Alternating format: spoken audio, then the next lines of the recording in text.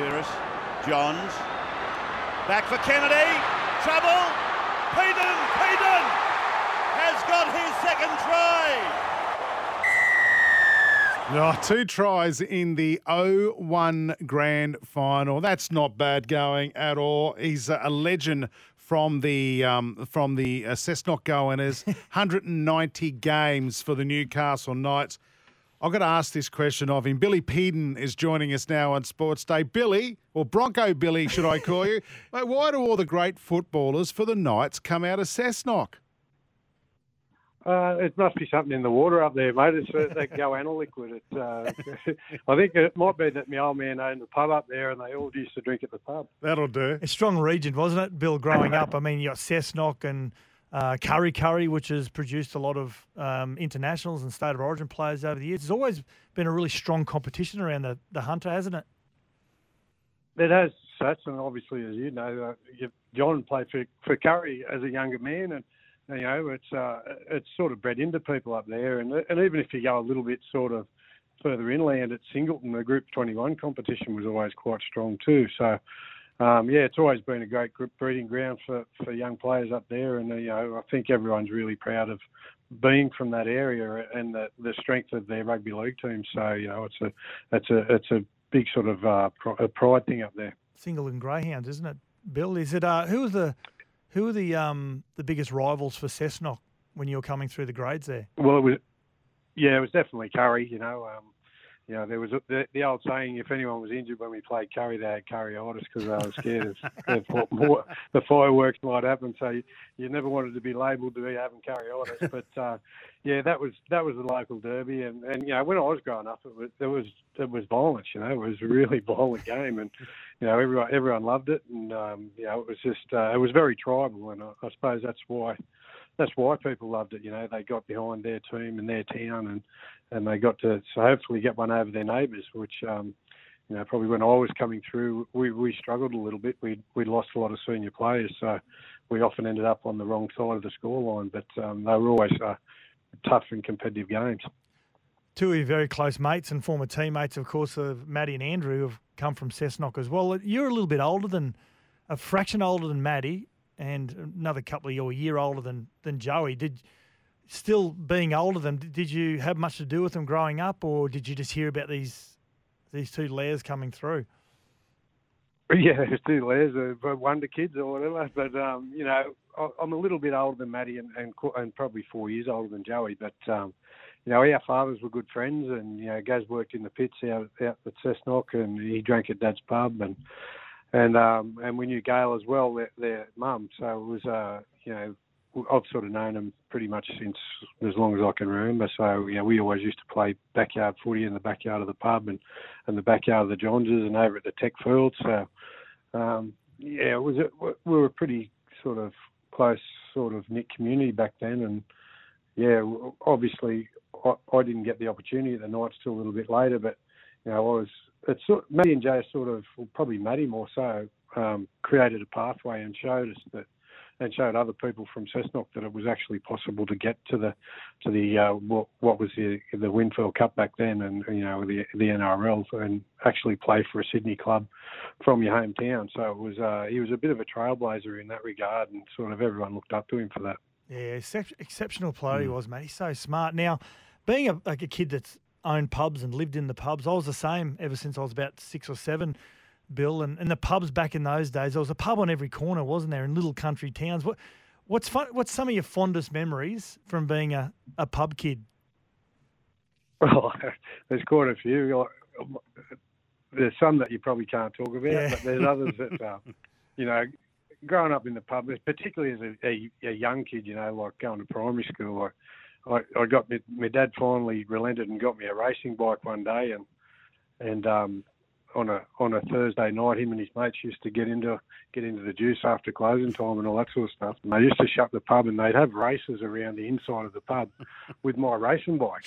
So they used to let the tyres down so that they could grip going around the corners inside on the carpet inside, so they wouldn't go crashing through the window. So I wake up one Friday morning trying to get ready to go to school, and I went in the back room to get my bike out, and the wheels were buckled, the steering, the handlebars were all broken. I come in and said, "Dad, someone's tried to pinch me bike." I thought he said, "Listen, son, be quiet. Don't tell your mother. It'll be fixed this afternoon." So then, it was a series of stuff like that. It was quite an amusing childhood, put it that way. Yeah. Hey, Billy, you were part of the glory days of the Knights, the premierships in 97 and 01. What was it about the squad that made you so successful? Oh, look, I think we just loved the game, and it was just one of those. I suppose it was a bit organic. We just grew up with it, and we grew as a team, and knowing each other. I think we had some great leaders in Malcolm Reilly and Paul Harrigan and Tony Butterfield. Our experienced players were top shelf, and you have blokes like Mark Sargent who just retired before '97. So there was a really good base of competitiveness and this expectation of excellence. If missing a line by a little bit at training just wasn't acceptable.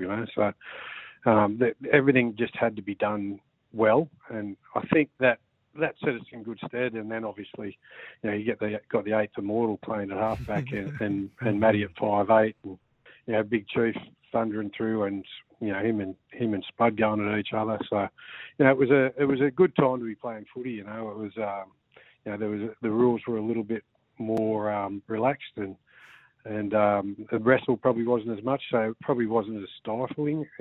So there was a bit more footy to be played. So.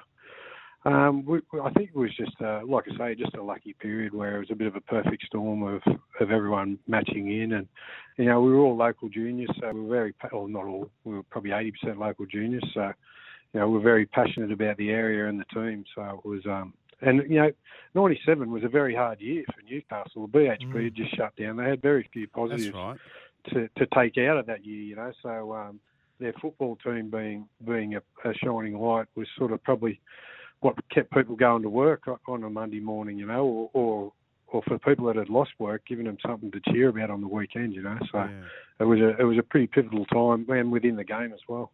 Still one of my favourite, probably if not my favourite grand final of all time to watch. So, and I remember where I was exactly at that grand final, that big moment at the end of the game. You mentioned Mal Reilly, who has had such a positive influence on so many people, Bill, and in that grand final he was a coach in 97.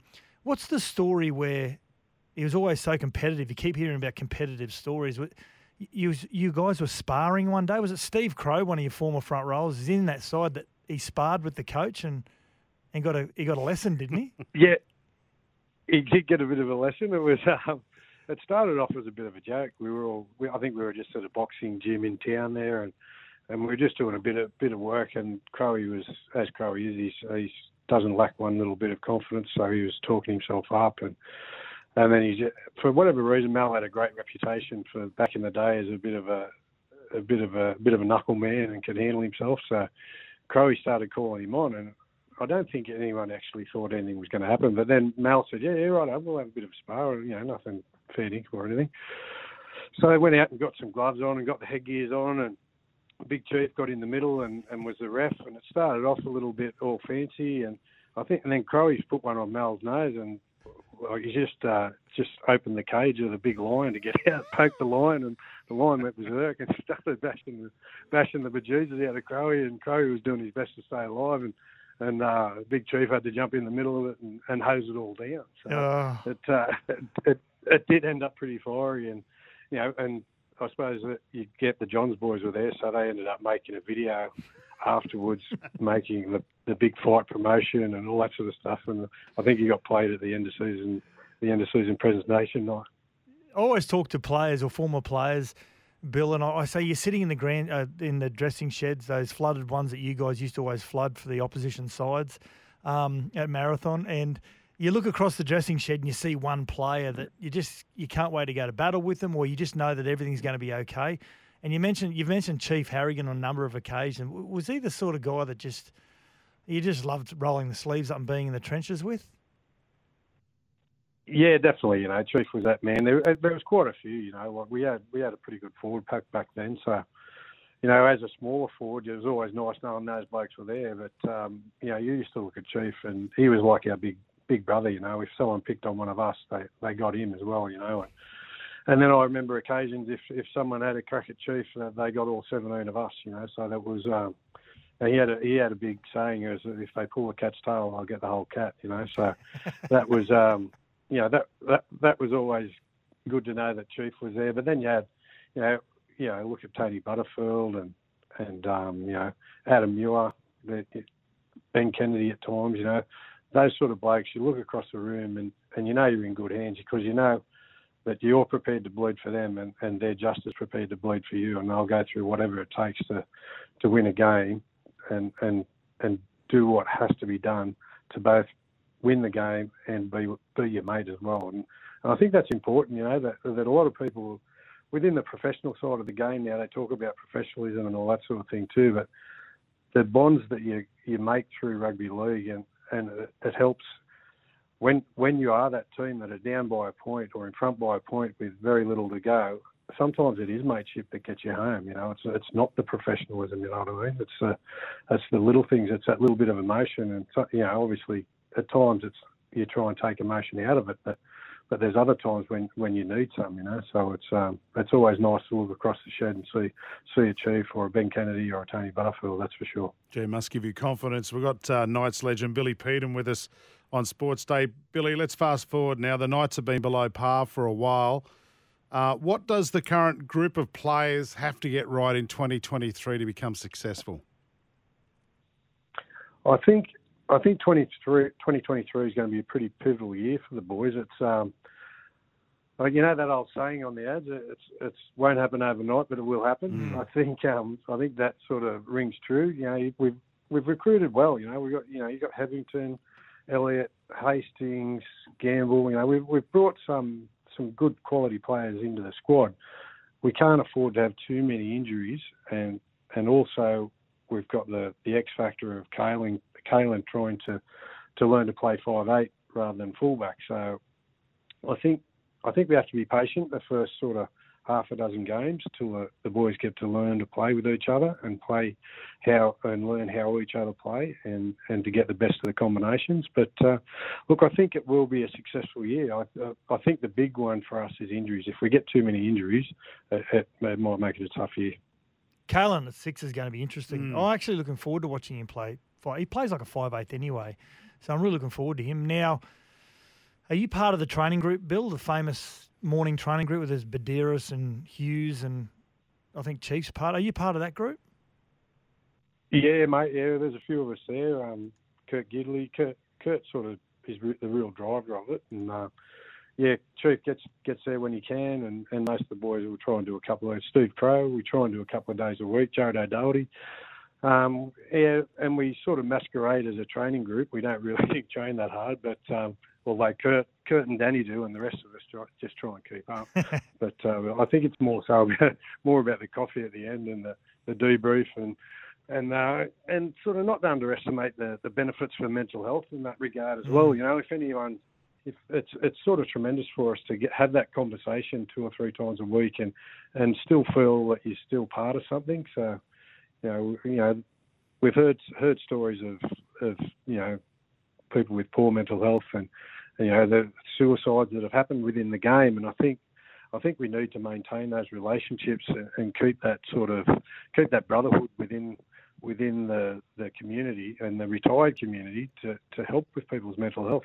Yeah, good point. Now, for those before we let you go, for those who don't realise, of course, Billy Peden just missed out on on an Oscar. For being an extra in a 1988 movie with Yahoo series called Young Einstein. Billy, unlucky. Have you made any more films since? I haven't, mate, but I am a little bit dirty that Yahoo series got the top billing in that one. My 3 seconds was outstanding. What are you doing what are you doing nowadays?